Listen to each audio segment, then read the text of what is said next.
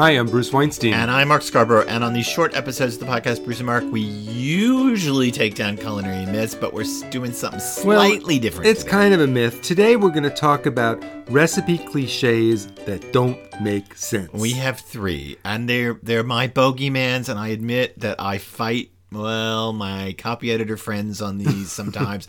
I fight editors on these. We can't get a lot of these changed in our own books. No, sometimes I can't, but I force some of them through. Yeah, it's I feel like hard. I feel like Cervantes. Really? Fighting the windmill of publishing. I was trying to think about Dream the Impossible Dream.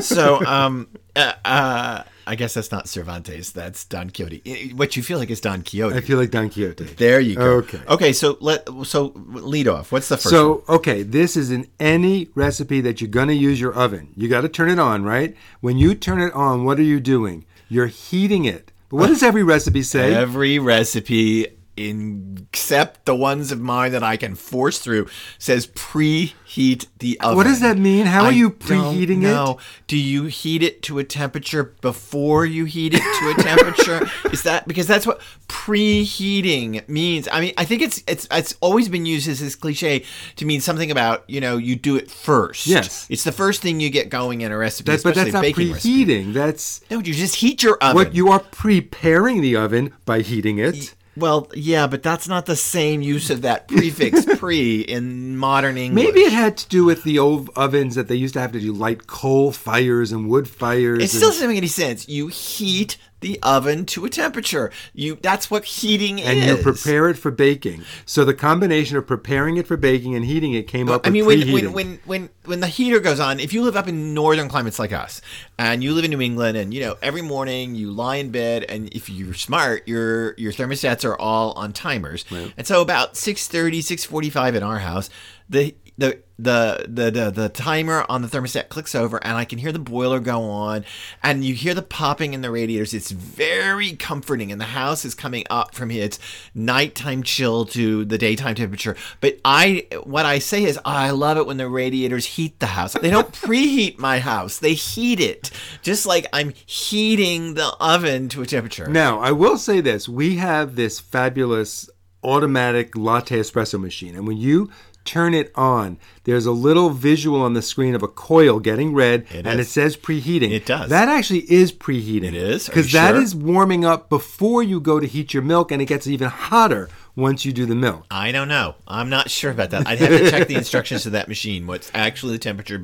So you think that may just be heating too? I think it's such a standardized cliche at this point. It has become such associated with food to preheat. Yeah. You can't even get rid of it. It's hard, but I hate it. Okay. You can reheat, but you cannot preheat. So go ahead. What's the second one? Okay, the next one, I love this one. Let's talk about deboning fish or deboning a chicken. I love it.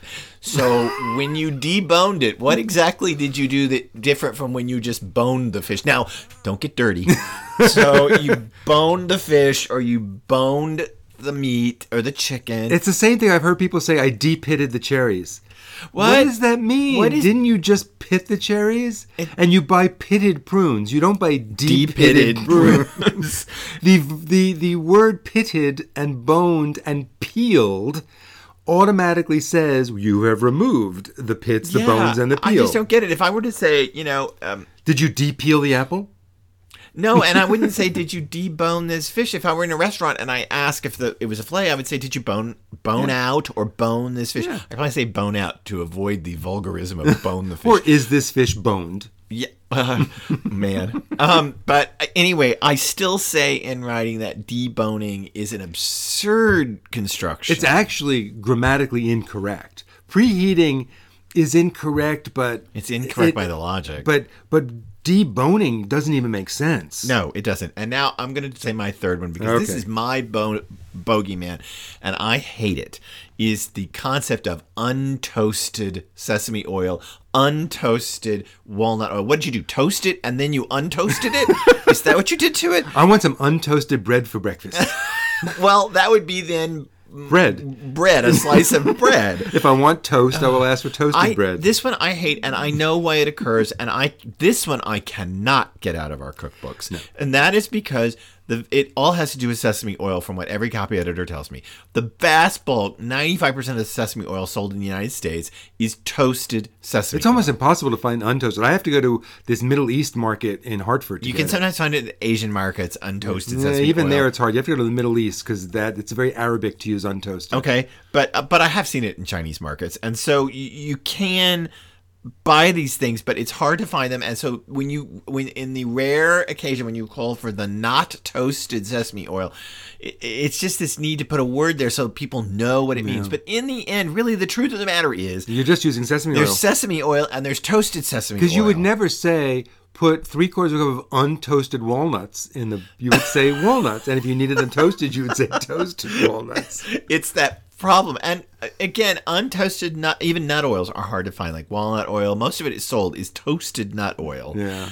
You can sometimes find untoasted pecan oil running around because pecan oil goes rancid so fast. And you'll find that they use the word toasted and roasted interchangeably. Depends on the manufacturer. Can we have unroasted? Yeah, because sometimes let's have unroasted chicken for dinner. That seems like, look at me. I made the space-time continuum go backwards. I toasted it and now I untoasted it. I roasted it and now I unroasted it. It's an absurd cliche, and I don't know how to get rid of it except to just keep railing about it. And again, I am told by editors and copy editors to just give it up and stop being such a snot. But I can't help it.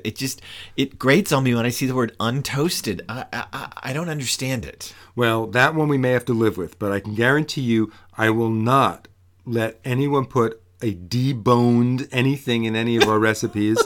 And from now on, we are no longer preheating our ovens. Well, I'll do my best, but you can fight the battles as they come up.